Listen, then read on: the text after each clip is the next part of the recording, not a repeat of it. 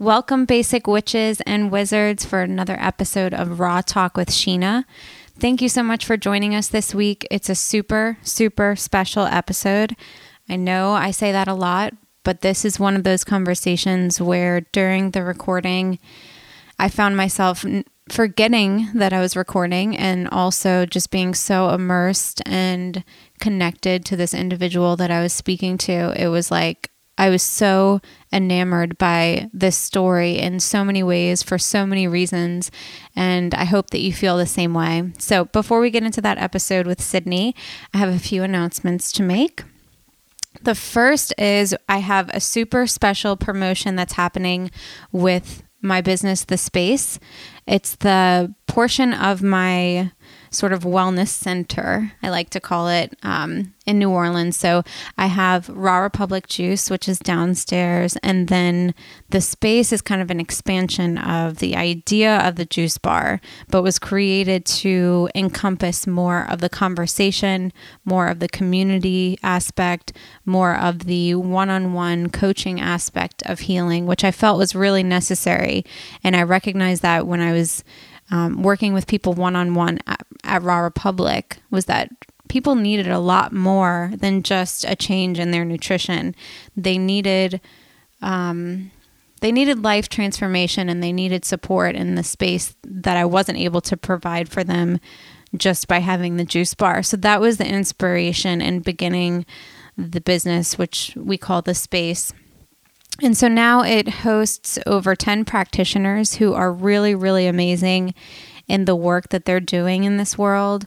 A lot of them you've heard on the podcast, and some of them you haven't, but they offer services ranging from private yoga and meditation to different types of energy healing, different types of coaching, from life coaching to nutritional consulting, spiritual coaching. The list goes on, truly. And anything that you're finding you need support with in your life that you maybe don't have someone to connect with on, maybe you don't have an outside perspective on, maybe you'd like someone to be able to tap into your blocks and your difficulties and your obstacles to help you navigate them in a new, heightened way, enlightened way, if you will. That is the purpose of The Space. And so the promotion for this month for Raw Talk with Sheena listeners is for all distance, energy healing, and coaching.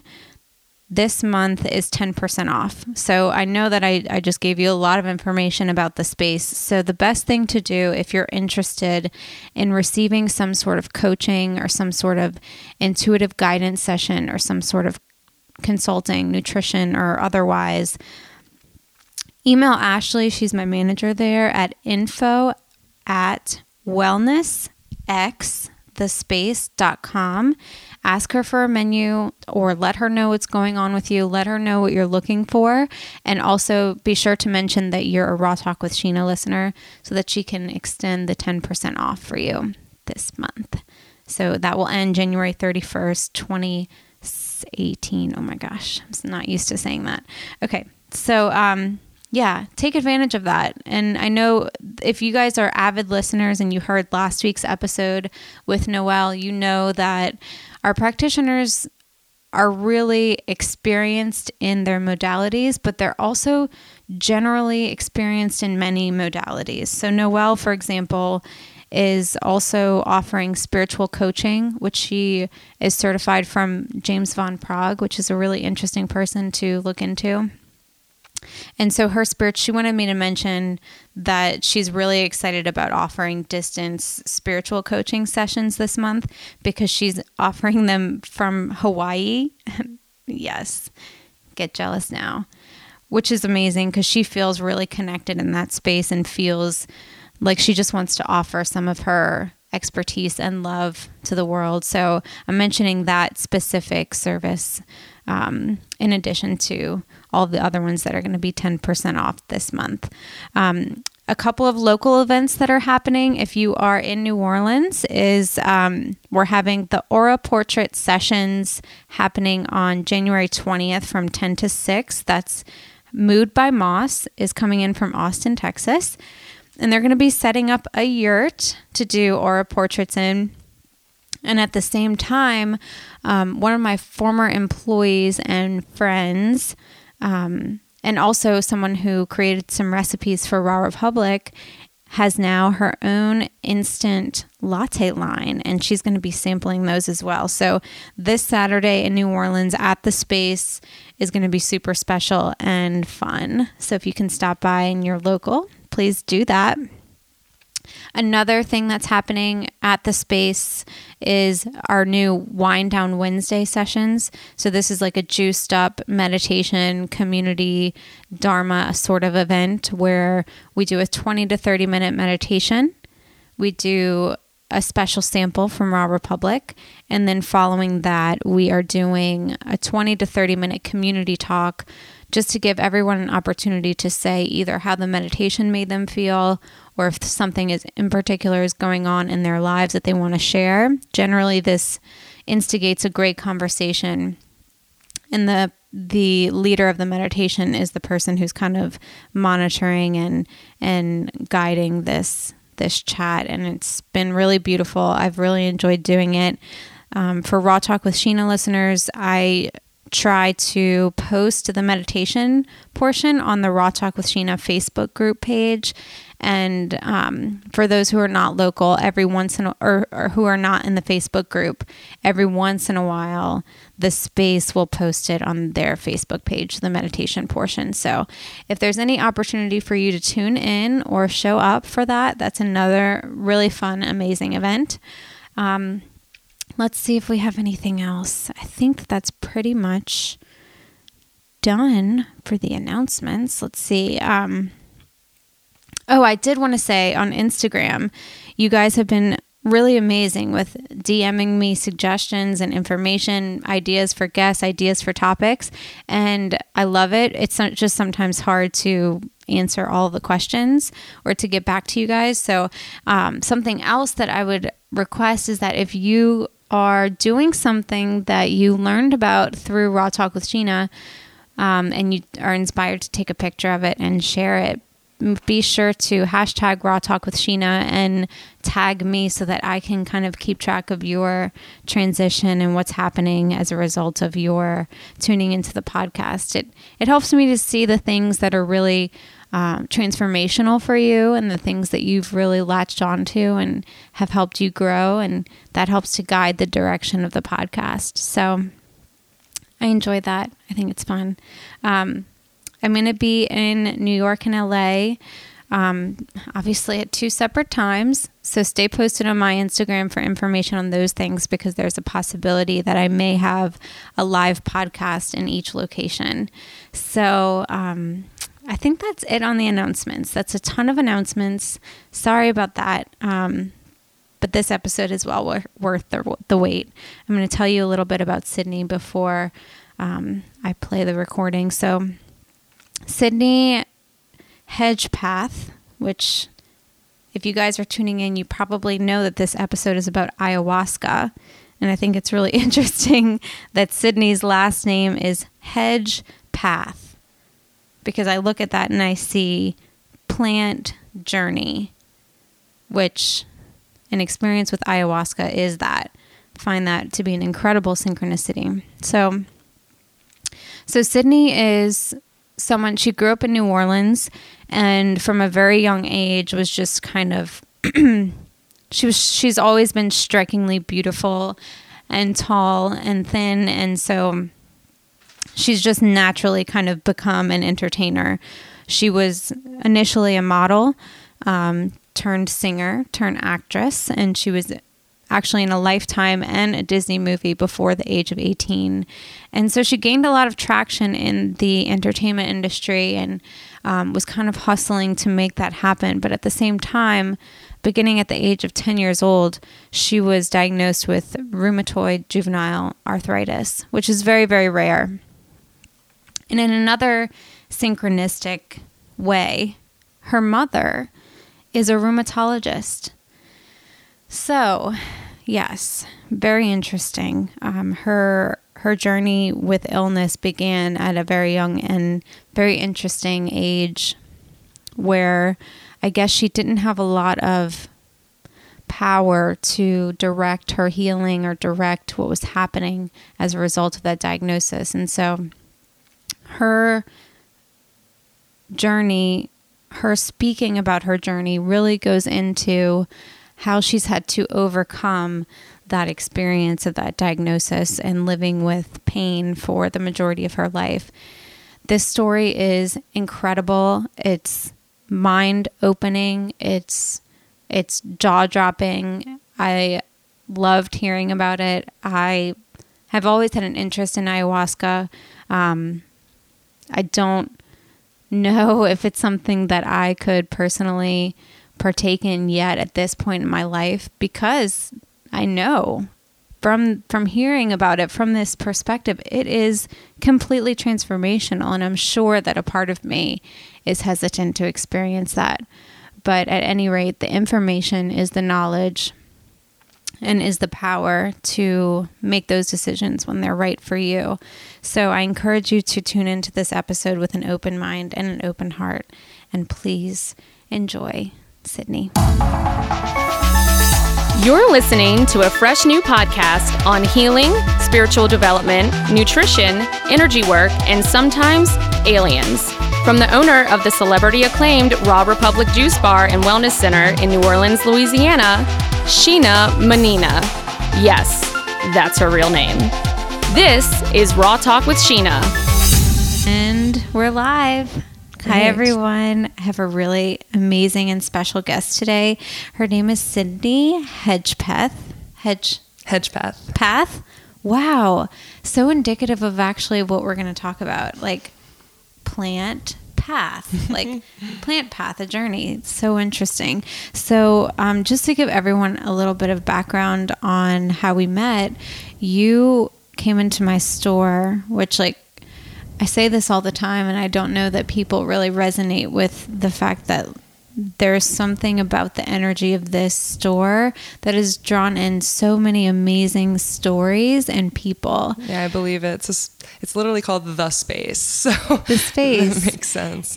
And so I've had the blessing to be able to connect with so many different stories, so many different people. And so you were just kind of browsing the products, and I heard you talk about the fact that you just came back from this amazing journey, which we're going to get into. But before we kind of spill the beans into everything, which is what you're talking about and speaking about right now, I want you to kind of give people an idea of where you came from that kind of brought you to the path of questioning and looking into very alternative ways of healing. Yeah, so I'm from here. I'm from New Orleans, and when I was 10 years old, I was diagnosed with juvenile rheumatoid arthritis. And I was a very active person. I played every sport under the sun, and so I'd say to have that stripped away from me at the age of 10 by a doctor telling me, well, basically you have this thing where your body attacks itself now, so you pretty much need to stop everything you're doing and change your life. It created a psychology for me that I never recognized as existing until this year. But yeah, so for the past 15 years or so, I've really been at odds with myself. I've been in a battle with my own body, believing very strongly that I have a disease, an autoimmune disease, that I can't help myself because my body is attacking myself, according to physicians all around the world. I've gone into many different doctors' offices, gone down the neurological route, neuro-ophthalmologist. I started having a lot of weird symptoms. And wait, tell me even what do you even mean by that process of healing? What's a ophthalmologist? Yeah. What is that? It's someone who looks at the eye as connected to the neurological system. Oh. So the disease progressed in such a way, it's a very rare disease. Rheumatoid arthritis? Rheumatoid arthritis, but specifically juvenile rheumatoid arthritis, that then became some form of rheumatoid arthritis. And what's interesting is that none of my blood tests ever in my life indicated that I had this disease. My mother's actually a rheumatologist, and so she was one of the ones who diagnosed me. Wait, what? Yeah. Wait, what? Okay.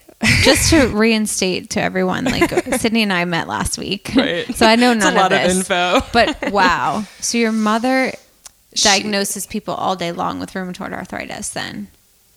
And then her daughter, who's at a softball game at the age of 10, comes up to her and says, "Oh, I think I jammed my finger." And she goes, what are your, she didn't say what are your symptoms, but she was basically like, well, how long has it been hurting? And then she looked at all my fingers and they all looked jammed. And then I started complaining about my feet, and then it was this. And so she brought me to a pediatric rheumatologist who then said, yeah, your daughter has juvenile rheumatoid arthritis. And was there any way that they were looking at, like, what were they looking at? X-rays, like anything to give them? It was my symptoms mostly, waking up and feeling like you're walking on rocks, a lot of inflammation in the joints, particularly in the hands. But it was bilateral, so on both sides of my body and everywhere. I had stiffness and swelling, and mostly just an exam. But then there was blood work they did and MRIs and X-rays, but everything appeared to be normal. Except for your symptoms. Except for my symptoms, and except for this diagnosis. Right. Which, for a lot of people listening, we've talked about autoimmune conditions in the past, and what you're stating as your symptoms are the symptoms of autoimmune disorders. Right. I had a lot of other weird symptoms, and my mom always says that she's the doctor of weird diseases, and it's kind of true. I would, like, when I was 8, so before I ever had the joint problems, well, first of all, was getting chronic strep. I was getting penicillin shots in me when I was under the age of 10, probably once every 2 or 3 months. Yeah. I was getting like weird sensations, neurological things down my leg, deep aching, and my body was just like reacting to something. And then when it became manifest in my joints, it was something my mom was able to recognize. So to bring it back to where I am now, I believe that diagnosis was really an important thing in my life to bring me where I am now on this path, because I recognize that so much of what I've been battling has been the diagnosis. It hasn't really been the symptoms. The symptoms have gotten worse, and the symptoms have expanded into other facets of my health and well-being. But it's always been in my head, like, wow, your body is attacking itself. And not only just your body, your immune system, the thing that keeps you healthy and feeling good. So it's almost like you attach to this voice in your head that is telling you constantly, which, you know, I talk about this all the time, and I think about this all the time, that like, if you eat something, and no matter what it is that you eat, like no matter where it comes from, what the quality is, what the quantity is, like if you're telling yourself, this is causing me inflammation, this is causing me to like be bloated or gain weight, that is programming the food to do that in your body. Oh, that's a really good word to use. I think that's just a really good word to use. We'll talk about this obviously, but in working now with other modes of healing, the concept of programming your body to be receptive to plants or receptive to anything is a really big part of shamanic healing and being on a diet to facilitate that healing. So my grandfather always told me mind over matter, and he stressed that. He was an avid self-hypnotic man who meditated since World War II, and no one's grandfather meditated. Well, he called it trance, and he called it self-hypnosis. And anything to not say that they're meditating. I don't even know if he was familiar with that verbiage. He was born and raised New Orleanian, never left, this part, except when he, of course, went overseas in a B-17 and fought for this country. But he learned self-hypnosis, and I remember him telling me that you can do anything with your mind. And he was always he had so much compassion for me and he really raised me. And when I would go over there was so much love, and I never thought about being sick when I was with him. And he would always instill in me, your mind can do anything you want. And I would say, Papa, but how do you go to that place? And he would say, well, you need to go to the place of no doubt. I said, no doubt? How do you, okay, let me try. And he goes, no, you're already doubting yourself. Right. And I was 9. So, if I were with him now, it would be a different conversation. But I think he's really with me every step of this journey, because I'm a very avid meditator, and we were talking about Vipassana and Zen Buddhism meditation practices. And I think about him, I think now the mind is so powerful, and I'm really grateful for the meditation practice, because I believe it led me to this path of alternative healing. And now it's the thing that keeps me going, and I really believe pain-free.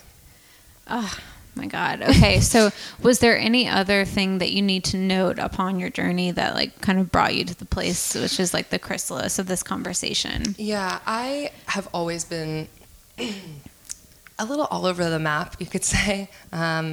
When the big film boom happened in New Orleans, I was 12 years old, and I was immediately like going for auditions. I wanted to be in movies, and then after like a few, I was in a Disney movie, and then I was in a Lifetime movie, and I was like, yeah, I'm done with this. I've traveled to LA and was doing music, because I would always play shows around New Orleans. And so I had no idea like any of this stuff about you. So and the journey continues. I worked in entertainment basically to pay for college, and even when I was in college, I was taking time off and going back to LA, working in the music industry. And so my whole life, I've always sort of uprooted myself and replanted myself, and I'm continuing to do that now, but now it feels more like I'm a wandering star finding my orbit. And before, I felt like I was a meteor crashing into planets. Wow. Good analogy. Yeah. And I believe that when I left so I lived in New York off and on for 7, 8 years. And when I finally, this past, I guess a year ago in June, I left, I was working in venture capital. And I felt great. Okay, I have this steady job. I'm here in New York. I'm not in entertainment. I'm being taken seriously as a businesswoman. It's not about my image, like insofar as it's a different kind of industry. Okay, great. Here I am. Well, no, it didn't really work for me. Not only was the disease, quote unquote, progressing, and I had no answers for my health, I found New York to be a very toxic environment. And I started retreating to my apartment for hours on end, staying up writing music and making music. Let's just like side note though, what were you doing during this time for the progression of the disease? Right. I had probably like 3 or 4 doctors I would see in different specialties, primarily my rheumatologist. And for the 7 years I was in New York, I probably tested, in addition to taking rounds of steroids off and on and having steroid injections in my joints, I was probably testing like 4 different biologic injections for rheumatoid arthritis. So wow. And they didn't work. And I was getting really ill from them because they suppress your immune system.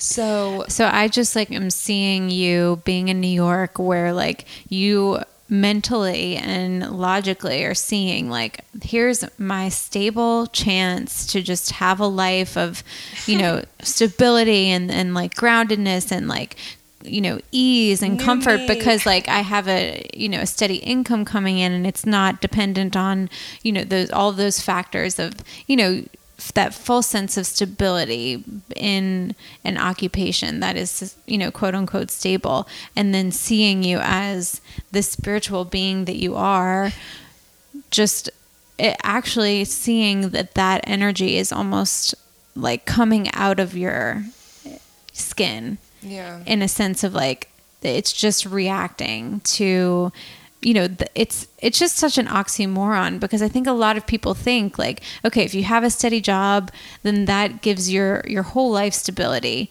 to just breathe. And in essence, like our spiritual communication is just coming, like yours was just coming through, but it was coming through in the form of your disease. I really believe so. And I can't say that I've ever actually thought about it that way, but I really believe that to be true. And it's funny now, I was talking about my illness all the time. It was something that whenever people would look at me, or if I ever told them, oh, I have rheumatoid arthritis, or I have an autoimmune disease, they go, wow, I would never know. You look so, I would say, oh, you look so normal. Thanks. Great. It's nice. But I felt that I had to actually always put that at the front of the canvas for people. Like, look at me, I'm strong. I'm not just this face you see. Mm-hmm. I have problems. Mm-hmm. And that was a really big fallback for me. And I used that my whole life. I became dependent on the identity of having a chronic illness and living with chronic pain. And so it's funny for you to have to like get me back on track to talking about it, because now it's just something that I don't identify with anymore. Yeah. But I also understand that part of it as well, because I think that a lot of people, myself included, we feel like the world doesn't support our healing. And so we have to give an excuse to saying like, please don't tell me that I look all relaxed and put together, because all I need is rest and recuperation and healing. Like, it's almost like we innately know our souls and our bodies need so much more restoration than this world is saying is appropriate. Particularly in New York City. Dear God, in New York City. Yeah. I mean... and I thrived in New York. I mean, I still do. I just went back for a 3-week visit, and it was really beautiful to go back now and compare I won't say who I was then and who I am now, but who I was there then and who I am there now. Yeah. And I could really taste why I was there for so long. The energy is palpable. And for me as an artist and a musician and a writer and someone who's very creatively inspired I studied cultural anthropology at Columbia. That's why I lived in New York. I love being around people. However, someone who loves being around people and who likes to stay out and continue to talk with people and be in every scene that I possibly can and learn and grow. I was in the finance tech world, also in the art world and the nightlife restaurateur world. And I loved that.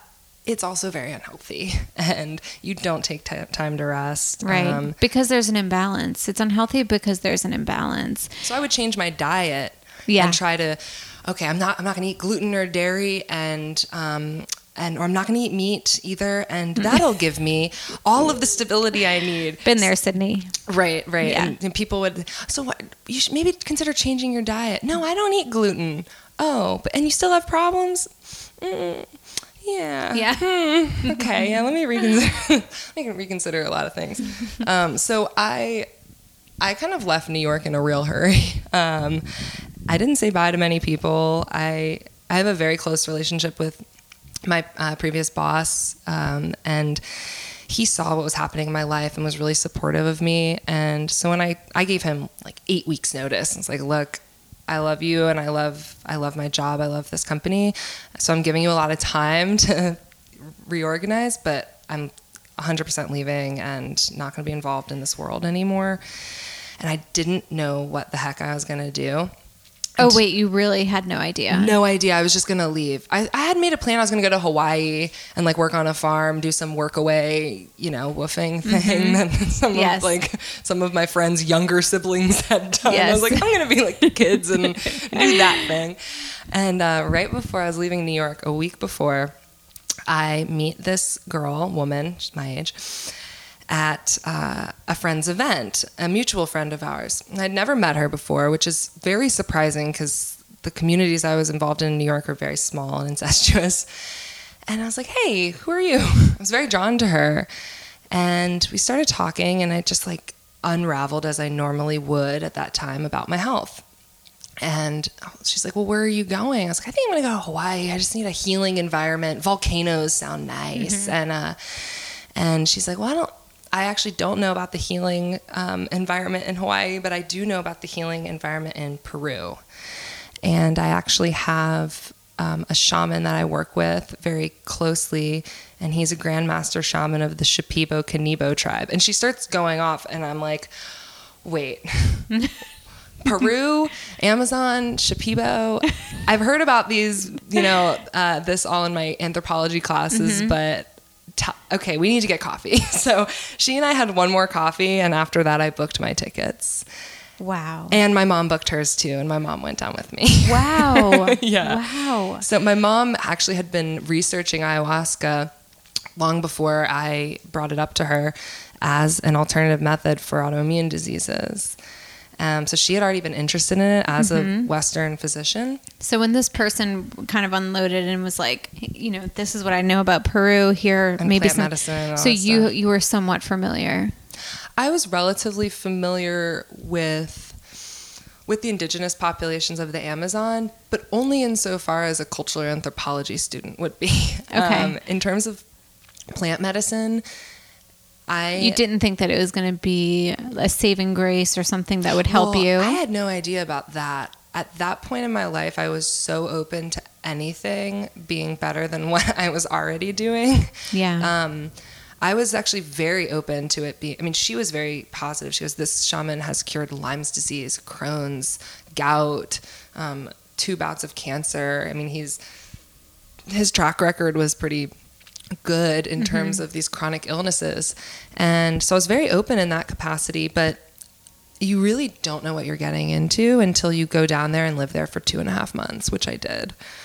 Yeah, like, holy shit. Because, like, all I can think is that I can't imagine leaving what I perceive to be comfort and immersing myself into... It's, to me, it's the same. It would be the same as like jumping off a cliff and just like... Leaving New York was kind of like jumping off a cliff. So to go to Peru was kind of like to land safely in water, Wow. So then just bring us from the time, like, what was it like from the time that you landed? Well, right before I took the flight there, I did a month-long road trip by myself across the country and sort of got myself into, learn how to be alone, go to like remote places in this country and learn how to be and meditate. And I sort of started getting this solitude practice down. And then I take a flight down. This was in August of last year. And I spent like about a week with my mom, and my stepdad also came. The whole family's like, my brother was like, why wasn't I invited? And my sister's like, why do I have 2 kids? But we spent like a week. We went to Machu Picchu, etc. And then they dropped me off at the center where I was going to be living we didn't know how much time. We were waiting for the shaman to tell us. Okay, so the family's not signing up to do this. They just wanted to see with you. They just wanted to see where is our daughter going to be living and with whom. And right. So they were actually there for the first conversation I ever had with Guillermo, Maestro Guillermo is the master shaman one of the master shamans of the tribe. And we sit down at this table that's in this beautiful center that's made up of just like, it's in a mountain face, and there's about 100 steps that takes you from where you eat to where you sleep, and every building is just raw wood that they cut down and then turned into buildings, and all of the Shipibo design is everywhere. It's just a beautiful place to be. Wow. And so we're sitting at one of the tables in the Commodore space, and I just remember taking a sigh, like, okay, I'm here. And Guillermo asks me in Spanish, no one speaks English. He says, what is your intention of being here? And granted, I don't remember having cried in a really long time, and I'm a crier. Like, I'm a Scorpio and probably have some Cancer in there. Like, I'm very emotional, but I hadn't cried in a long time. I had really kind of cut myself off from feeling that way. And when he asked me what my intention of being there was, it's like he already began the work on me, which he did. He's an insanely powerful person. And something opened in my heart, and like I felt some wall be broken down, and I started crying, and I just said, I need help. And that's all that could come out. And of course, my mom starts crying, and my friend who brought me there starts crying. We're all crying, and Guillermo's just smiling and nodding, and he goes, okay, we can help you. And so that night was the diagnosis ceremony. And that was my first time ever drinking ayahuasca. And actually, he doesn't... So is your family still there? My family? Oh, for the ceremony. He invited them to stay.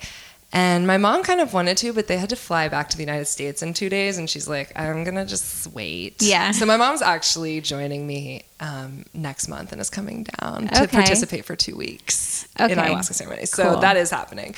But no, they left, and I had my first ayahuasca ceremony. And, you know, Guillermo doesn't typically... You could use the word prescribe, but he doesn't typically recommend ayahuasca to many people, actually. And when the Shipibo ayahuasca ceremony, when you drink once and you drink very little. It's not like have more, have another cup. No, they drink quite a bit, and their work that they're doing during ceremony is really facilitated by the medicine and their song. Their song is like a technology tool from another place. And so that night was my first ever ayahuasca experience with the Icaros, which is the song, and with a shaman. And it was pretty beautiful, but it didn't prepare me for what was to come over the next 9 weeks, 4 times a week drinking ayahuasca. Oh my God. I drank the mom a lot. Okay, my only reference to this would be like my only like experience with something that is a healing plant would be cannabis. And when I had a really intense experience with it was when I ate an edible in Denver. And it wasn't a large dose, but this is something that I have been wanting to take my listeners through on my podcast, and now is still not the right time. Okay. But I'm just saying, hear about it but I'm just saying that like it was so much of what I've come to understand as being a hero's journey, in the sense of you don't get that shift without going through the shit. Like all of like really what. It's like all of the pathways of your mind have to be explored or have to be revealed in a way. Like, you know, this is your thought process. This is how you view the world. This is how you view yourself. This is how you view everything that you've experienced up until this point. Like that was kind of what that experience was. And then afterwards, there was a very big, you know, misidentity. Like I had lost part of myself. So it was a journey and a hero's journey. So like that's why I was like, holy shit, that you experienced that over and over and over and over. So like, Jesus, like just where do you even start? Well, I'll first start by saying you don't always have effect with the medicine every time you drink. Okay. It's pretty common to not have effect, or to have, you know, a mild effect with some visions and experience and bodily functions for like an hour or two, and then it can pass and you fall asleep or what have you. But it actually took me, speaking of cannabis is a master plant as ayahuasca is, but they don't get along in the plant spirit world. Okay. So you have to have been off cannabis for quite some time, a couple weeks at least, before you work with medicine. Interesting. I didn't really follow that rule because cannabis was a really important part of my life, particularly for pain management. Yes. But according to Guillermo's son, who was the facilitating shaman, he was the shaman who stayed with me my whole time there. Guillermo travels all over the world and facilitates in various parts of the world. But his son told me after about like 3 weeks to a month, he goes, you know, it took me 2 weeks to clear the marijuana energy out of you. And I started thinking, I was like, wow, well, that makes sense, because for 2 weeks, all I was seeing was bugs. Like, wow. All I was working with was snakes and bugs and like insects crawling inside of me and out of me. And so you're saying that that's what That's what you saw, like, in your visions. It made sense to me that I wasn't able to break through some sort of walls, because what he explained to me, which is very interesting, cannabis works a lot with the ego, which makes sense if you think about it. Like, it's all about kind of satiating the self. You're hungry, you eat a lot. You're thirsty, you drink a lot. You think everything's really funny, you're smart, you're creative and great. And it's a like really elating drug, or substance or plant, whatever you want to call it. But it also depends how you use it. But what he told me is, for someone with an ego problem like you, he goes, since you were a little girl, your ego has been inflated. He kind of told me this without ever knowing anything about me. He's like, your mom and your dad have been pushing you in entertainment and to be a face and to use your beauty. And you have always led your life with that. And so then to have such a deep relationship with cannabis and not address those ego problems first exacerbates it a little bit. It totally does. And so he gave me some really like wonderful tips on meditating with cannabis and turning it into a meditation journey, which is how I use it now.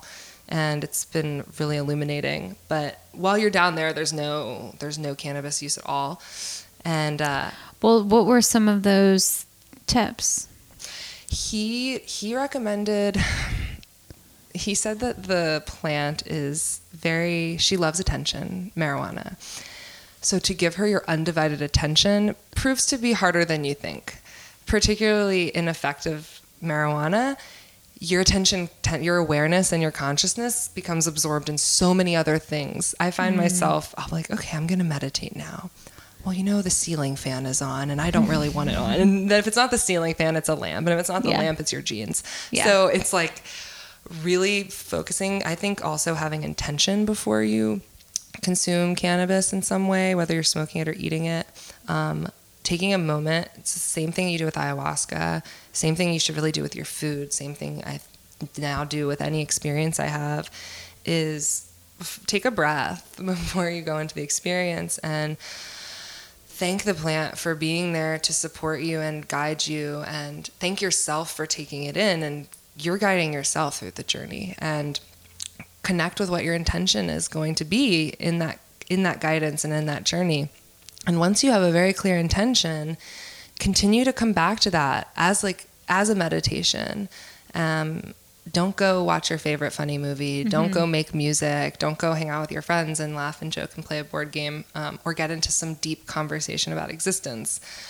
Sit there with your intention and watch the wonders that happen, because I've had so many incredible journeys now with cannabis that I never had before. And it's really since coming out of a experience in the Amazon where I respect plants in this totally new way. I view them as these ancient beings that have more knowledge than I could ever conceive of. And the more beautiful thing is that I recognize that through them, I have all that inside of myself too. And that's what the journey with ayahuasca was about for me, was not necessarily asking for her guidance every night, but asking myself to guide myself through the healing journey. And she's able to facilitate that, the plant. Wow. Yeah. So, nice. So starting from kind of the beginning, how do you witness that this healing took place? So for 2 weeks, my intention with the medicine was help me get rid of the pain. That was my intention. So did you leave all of your prescriptions in America? I had already taken myself off of medicine. I also, for 10, 15 years, was on anti-anxiety, antidepressants. And I took myself off those, I'd say about a few years before this point in my life. And then within a year, I took myself off steroids, and I was on like maybe 3 medications at once for arthritis, and I took myself off all of them because I didn't see any improvement. Yeah. I saw only problems. So yeah, I was med free. Which let's also like bring in awareness that like had any of those medications worked, perhaps you would not have been journeyed to, or had they masked the symptoms. Yeah, exactly. Had they masked the symptoms, and there are medications that slow the progression of the disease, and I believe that to be true. What I don't believe to be true is that they know I had a disease that they thought I had. There was never any indication that I did. What the shaman told me, what he saw, because he does this like diagnosis ceremony, you could think of it that way, where he programs into your body certain plants that are going to heal you based on what he sees. So he goes in, he sees what he sees, and they look at it from a few different vantage points: physical, emotional, psychological, and spiritual. So from all of those different perspectives, he sees what's going on inside of you during ceremony. And in that first ceremony, opens your diet, which means he programs certain plants to work on yourself, on all 4 of those categories. So for 3 weeks, I was quote unquote dieting, meaning I was consuming a sap from a tree called ohe. It's actually a toxic sap that the shamans are able to concoct so it's palatable to the system, and it's a blood detoxifier. And it is really intense and sends you on an emotional journey and can wipe out your energy or give you intense amounts of energy. It was really a roller coaster. I believe that that's what cleared up my skin. I had a lot of skin problems, like terrible, like cystic acne and weird infections. My cousin's she's like a triple board certified dermatologist. She couldn't figure out, she's like, change your diet. I'm like, I changed it. Yeah. So I believe that's what cleared my skin, was the ohe. Then it was like another plant that I took saunas with, these like beautiful, amazing vapor baths where you sit under 4 blankets with a steaming pot of this plant for half an hour. And that was Aho Sacha. She was my joy plant. And there are many others that I consumed during my time there, and they changed. He had like a regimen for me. And he said 3 to 4 times a week you should drink ayahuasca as well. So that's what I did. Were you eating other things from the place as well? So when you're on diet, you follow a strict, I like to think of it as an energy diet, which encompasses food, but it also encompasses energy you get from outside. So you're not supposed to take in much sun, no sugar, no salt, no sex, no alcohol, no cannabis, no peppers, no citrus, nothing that could make food taste any differently than it already tastes as itself. Which, being from New Orleans, was like, what's this food that isn't food? Mush. What's this potato? But after I'd say like a week, I was fine. I was like, oh, wow, I can actually taste what food tastes like. That's kind of cool. Yes. And it's everything to just humble your system, humble that human self that believes it knows what is best, yes. and it doesn't. Humble that and surrender yourself to a knowledge that's greater than you can ever believe, so that you can take that in and the plants can work on you. Because ayahuasca in particular doesn't want to compete. It just won't compete. If it sees something that's like really flaming up inside of you, like sexual energy or particularly cannabis or a lot of salt or pepper, it says, I'm not going there. And you probably won't have effect, or it'll be really volatile and you'll be like purging, not in a great way. Which is what I'm sure a lot of people who have researched ayahuasca on their own. Yes, it does seem, the mainstream idea of it is that you are like actually purging, like vomiting I never all did. Of your demons. Yeah, I never vomited. Yeah. And so it's so great to know that I had insane purging the other direction though. Yeah, I was always running to the bathroom. Actually, not really running, slowly walking in the dark with a smile on my face because I knew what was about to come out was all of the things I had just seen. Oh my gosh. And I would have never So, Sydney, you that. actually very much related what you were seeing visually, or it's not visual. It is visual. It is visual. Experiential. You're really relating what you were experiencing to what you were eliminating physically. Oh, yeah. Oh, my gosh. Eliminating, or I'd say where I came to was more having compassion for. I no longer even wanted to eliminate anything. Where my intention was the first 2 weeks, ayahuasca, please take away my pain. By my last ceremony, it was, ayahuasca, I humbly surrender myself so that you can take me to a place of compassion and understanding so that I may more deeply understand myself. And when you have understanding and compassion at the forefront of your intention, what you see is incredible, because you know that by the end of your journey that night, you're going to be holding that demon that you saw at the beginning. Many times I would see these insane creatures that I really identified as being like organisms living in me. One of them was this great, huge, big, disgusting caterpillar, like slug-looking thing, and it was terrifying, man. It had like 1,017 teeth and was so gross, and it was like trying to consume me, and all I had to do was... So were you scared the whole time? I wasn't scared.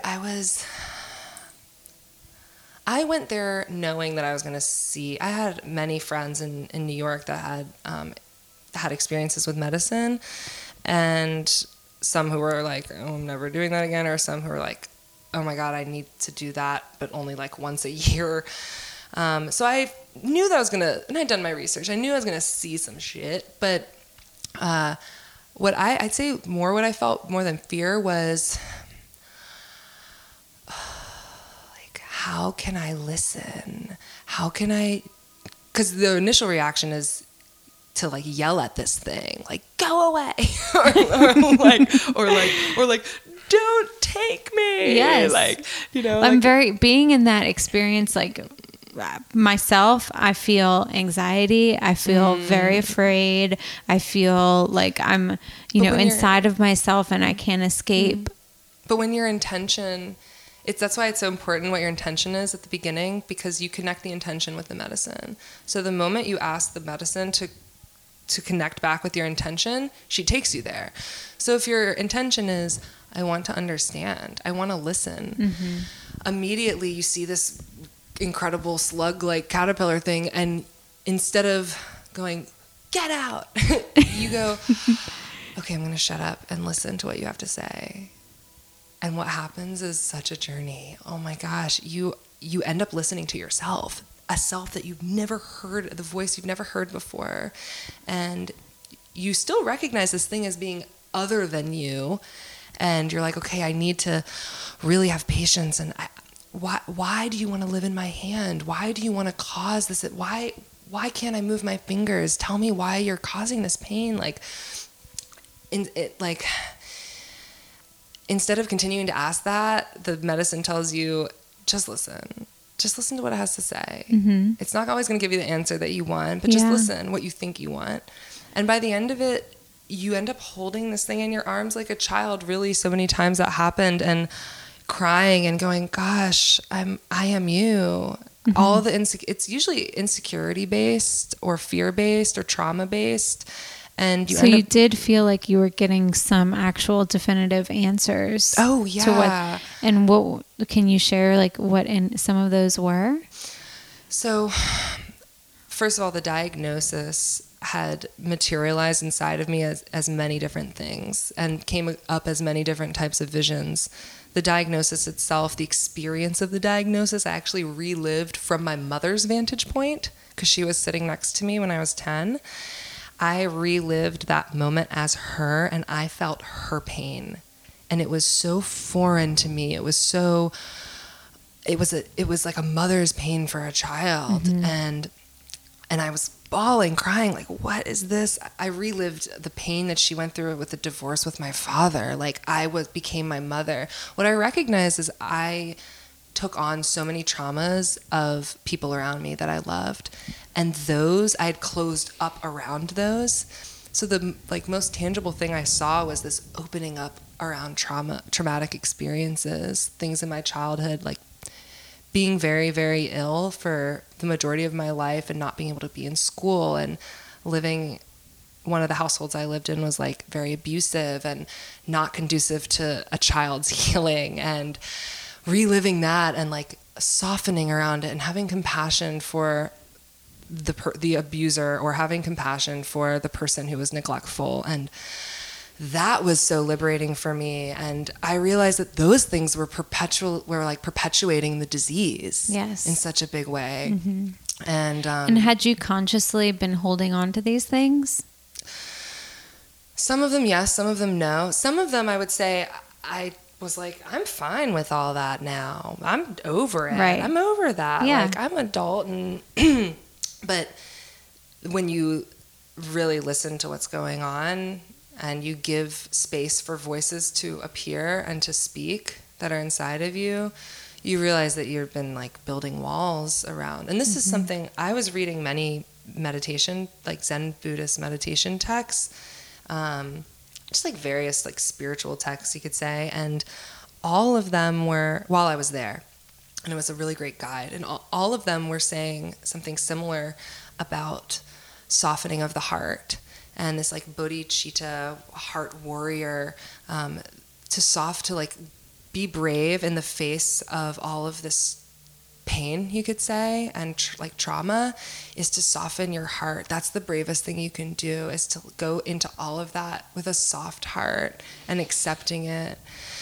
And it was so liberating, and I fell in love with myself. And I had one ceremony where all I wanted to do was like kiss my own eyelashes and hold my hand and like make love to myself in this way I never thought I could, and just like I was like on the toilet, like having a moment with like my Peruvian tobacco, and was like, I love you, me, and like writing myself love poems. And having those experiences of self-love and self-compassion are so important for healing, particularly physical healing, I believe. I'd say the biggest experience I had in terms of letting go was in my last couple weeks there. All my pain had gone away, and pain came back in one of my joints after like I don't know, a couple ceremonies. When did your pain go away? After like 3 weeks. And so for your entire life you had experienced this pain, and then it was gone. and then it was gone. I was like, whoa, it worked, you know? But you know, my mind, I feel like in that experience is like, okay, it's right there. It's going to come back. Like, don't get used to this, because that's so, and I feel like. So it did. It came back Okay. in one joint. And it was bad. Like I couldn't move this one finger, and I was like, oh my gosh, it didn't work. What's going on? Like, I think everything failed, you know? Right. And, but I didn't quite believe that, but there was that like self-defeatism going on. So I have this ceremony where I had this moment with the medicine where I said, okay, I need you to take me to the source so that I can begin to understand what's going on. Take me to the source of this pain here. And she said, no. I said, why? You showed me before. And she said, yeah, but you really need to learn that so long as you want the pain or asking the pain to go away, it never will. I said, but how can you expect me to want to live with pain? How would you expect that of me? And she said, okay, I'll give you a couple tests. And the first test was that she blinded my right eye. And I can't express that this was real except to say that it was.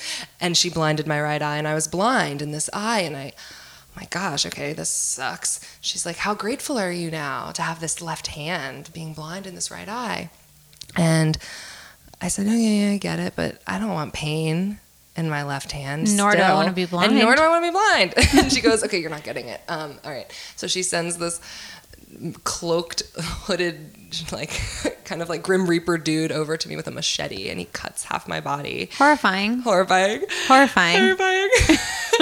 I'm like laughing because I know this to be these like funny tests of hers, and I'm like, this is great that I'm able to elicit all of this. So she sends this like Grim Reaper dude, cuts half my body, and so the right half of me is like, non-existent anymore. She goes, how blessed are you to have this left hand to guide you through the world without half your body?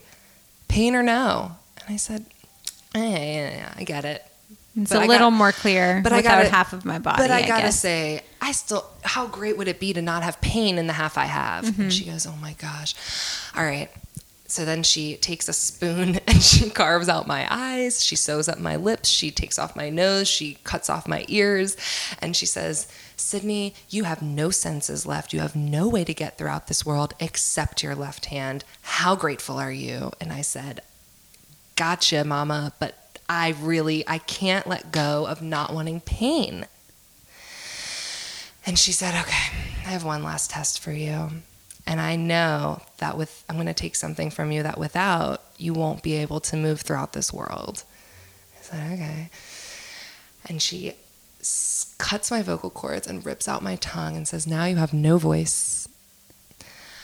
And in that moment, I had all of this light come from my heart and spread throughout my whole body and radiate into this hand. And I looked at it, eyes closed or open, I don't remember. And it was like vibrant and love and compassion.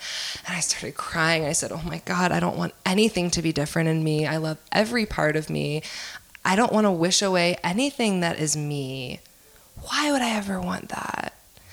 And it was this moment for me where, yes, to have the threat of the thing, I'm a singer, that's the core of my identity. I'm a writer. Voice is very important to me. Yes, to have that taken away is terrifying, but more terrifying is to wish something away from myself, even pain. And after that ceremony, which was about like a month in or so, things really changed, and every journey I had with the medicine was very knowledge-based, and it was totally separate from physical ailment, and that's really why I'm going back, because I recognize now that the work I can do with the medicine is not physical healing related, and it's so much more about this spiritual path and this knowledge about myself that I want to know. Wow. Yeah, it's awesome. Wow. And Peru, like, it's so beautiful, and I don't even mean to romanticize it because I don't find that to be helpful, but you can't believe what it means to humble yourself to the ancient knowledge of this land until you're there, forced to humble yourself to the ancient knowledge of this land. Like, yes. These waterfalls that have been the homes of spirits for thousands and thousands of years, and these beautiful forests and these insects that they speak a language from another dimension when you really listen. And it's a really magical place. And I mean that, like, it's magic, and magic is real. Yes. Yeah. Okay. So we're definitely like moving from a very physical motivation of getting to this place to then it transpiring to a much more spiritual experience. And I think that is relative for every transition, for every motivation, just that transition from something that unfortunately sometimes has to physically manifest in order to get our attention. Yes. But that always has spiritual roots. I totally agree. Something that's coming to mind to me to ask you is that I have a lot of hesitation and fear in getting into places that I have now seen are a sense of me losing myself.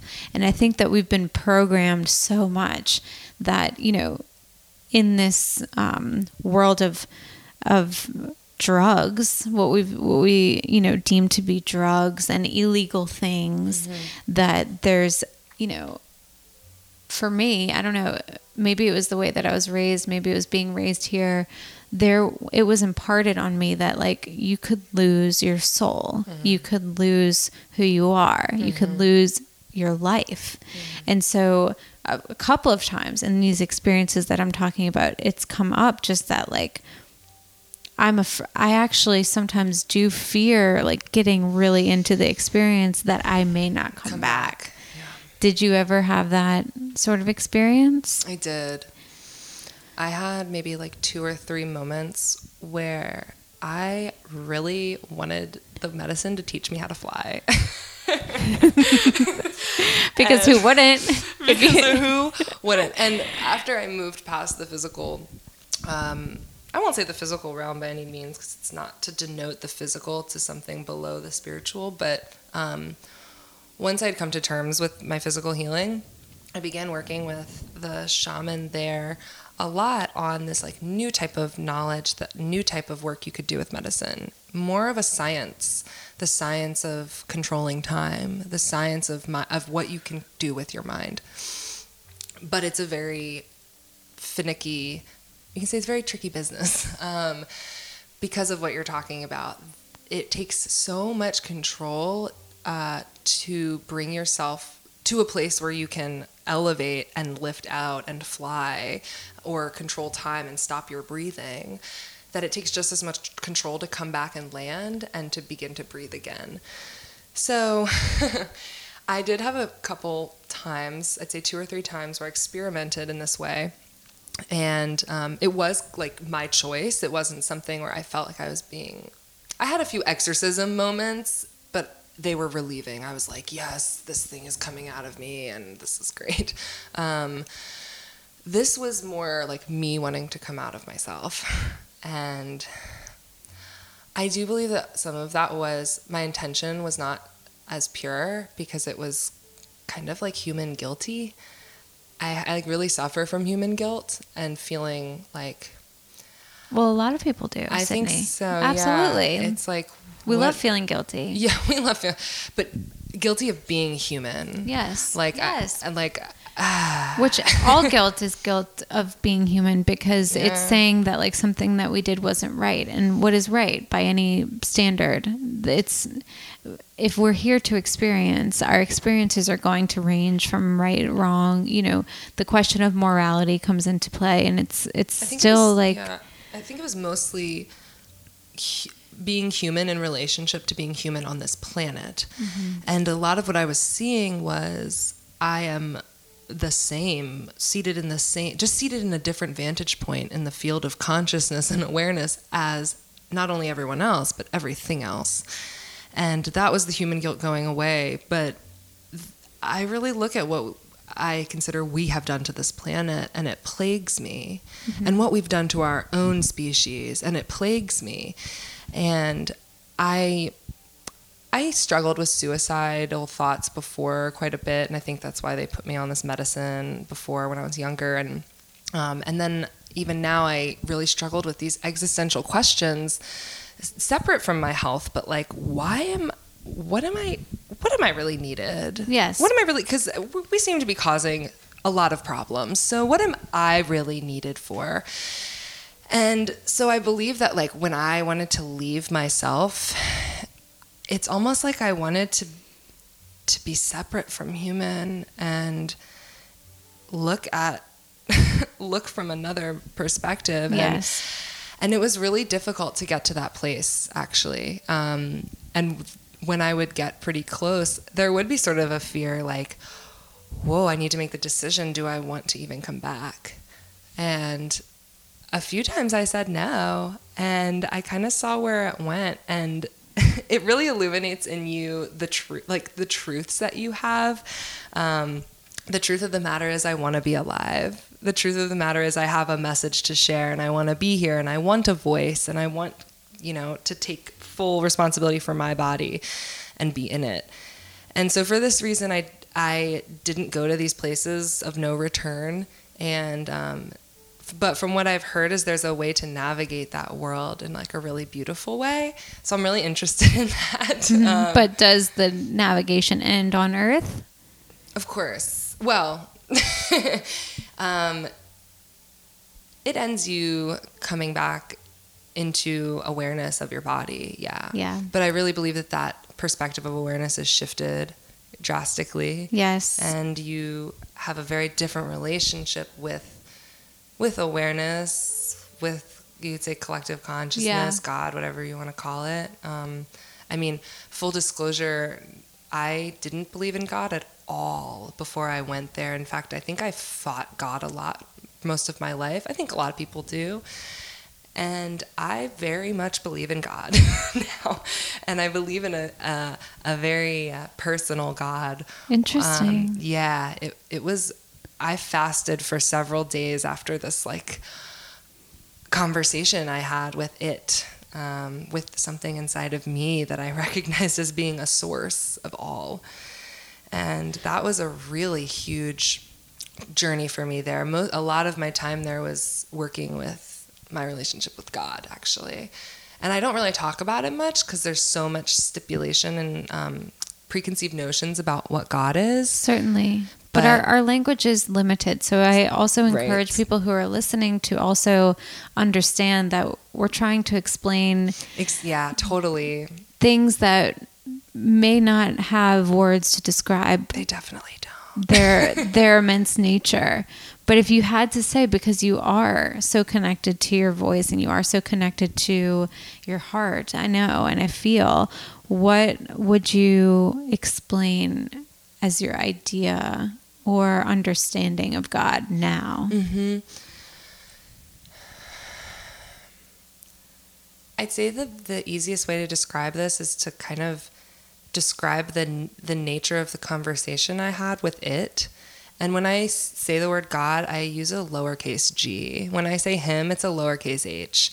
I don't view it as a holier than me. Mm-hmm. I am God. Mm-hmm. Everything. I am seated in a fabric that's... So the conversation was sort of like this. It was like a 3-tiered conversation with Sydney, the vehicle, the body, the physical realm being at the base, you could say.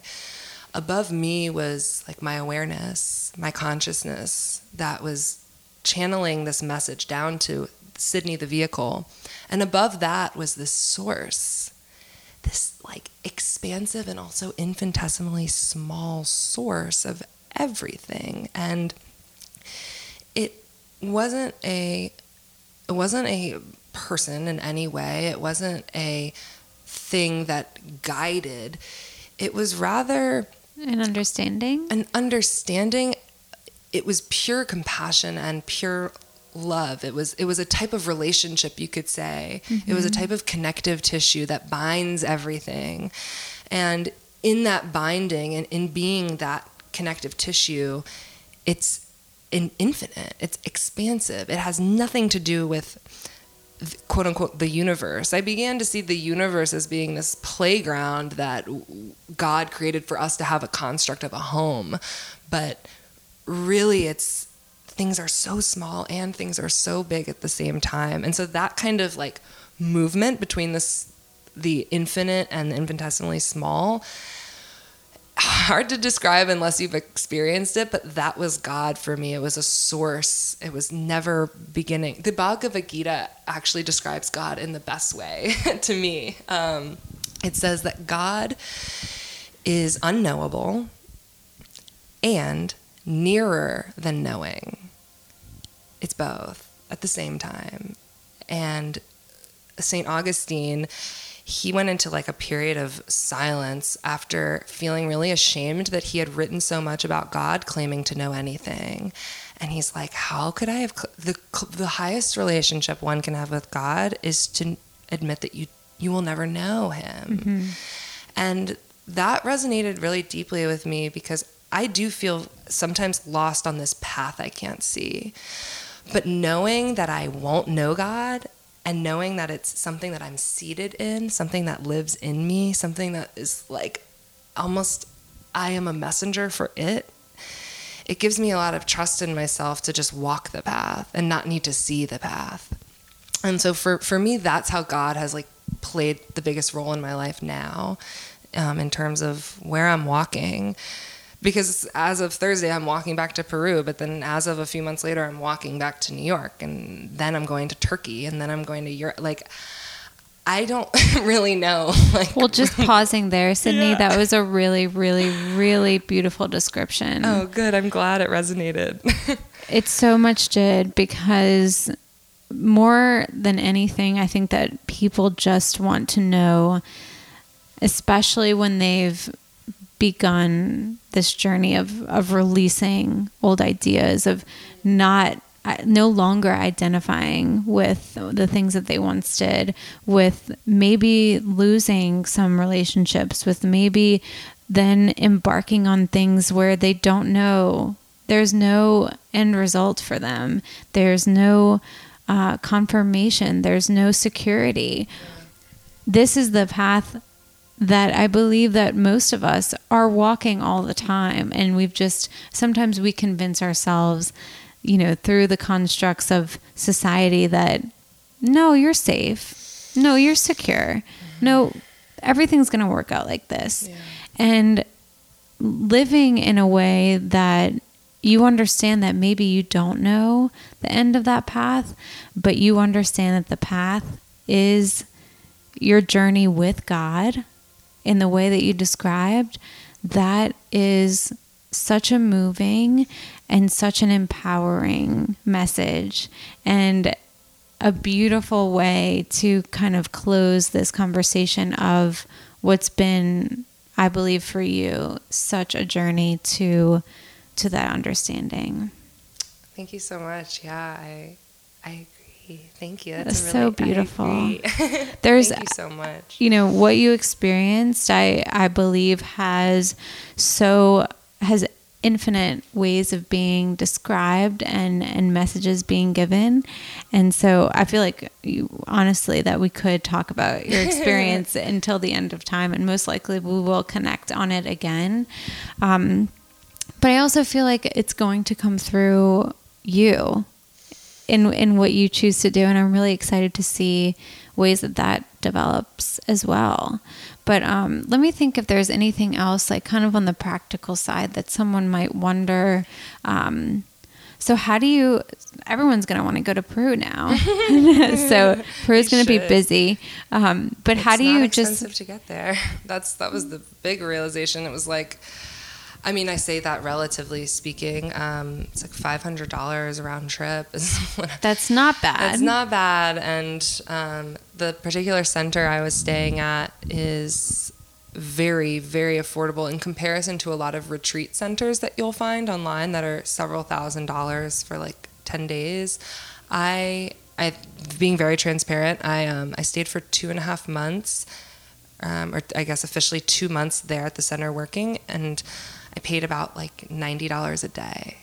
Wow. That's including all my food, all my lodging, all my treatment, all my plants. Wow. So it really is feasible. I totally understand that, when you have a job and you have to live in these confines as you described them, there's certain things you got to do, and that's life. But I also believe that you make your own life, and you can dedicate some time to self wellness in that way. In whichever way feels good at the time. Exactly. You and I have both done meditation retreats. Like that worked for that part of the journey. There are many things that you can just show up for to bring you kind of closer. Totally. It's about taking the step.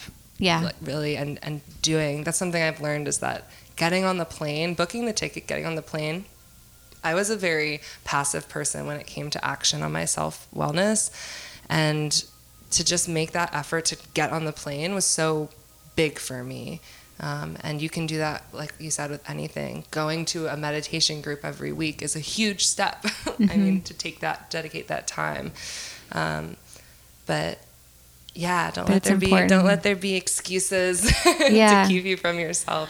So do you know, signing up, how long you'll stay? You can go down there, and like my mother's coming down, and she knows that she can stay there for 10 days. And so she will have 10 days of whatever Guillermo or the facilitating shaman deems necessary for her in terms of the plant diet and ceremonies. Or you can go down if you have this sort of flexibility and you say, you know what, like screw my job, screw what's going on, I need a change. And you go down, you say, what do I need? And they'll tell you. For me, when he told me he needed 2 months, I was like, oh, I was expecting 2 weeks. I mean, anything other than 2 months. I was expecting 2 weeks. Is actually 2 weeks and maybe a month is what I was told. And when he said 2 months, I was almost relieved. I was like, oh, good. He sees some shit that he needs to clear, and he knows what he has to do it. Cool. And yeah, telling my mom was a little like, it's also that like, you weren't apprehensive in that. Like it's very apparent that like you were ready. Mm-hmm. I just actually I put on a show a few nights ago. It was like a performance piece, part performance piece, part Q&A to several friends and family friends who had questions about my journey there, and someone was asking like, well, weren't you, kind of like your question, like, weren't you scared? And is ayahuasca always, are people always ready to go down there? Do you have to take into consideration where you are in your life? And, I think the questions are related because I think people, they can psych themselves out that they're not, or they're never in the right time to see the things that they need to see. You're right. But on the other hand, there are certain things in your life that should be in order, certain even safety precautions, like being on certain medicines you can't be on to go down, for example, or certain stability that it really does destabilize you. It's part of it's like a unbalancing so that there can be equilibrium. And if you're in a place where you really feel like it's going to be a trigger for you in some fast like form, it's something to consider. You also don't need to drink ayahuasca. Like I said, he often will do a plant medicine diet without ayahuasca even being a factor. So there are many options when it comes to alternative healing, as you know, and particularly plant medicine. It's a beautiful, beautiful science and art form. There's no one way that's right. So just like go down and experience and experiment and be open and listen and learn. Mm-hmm.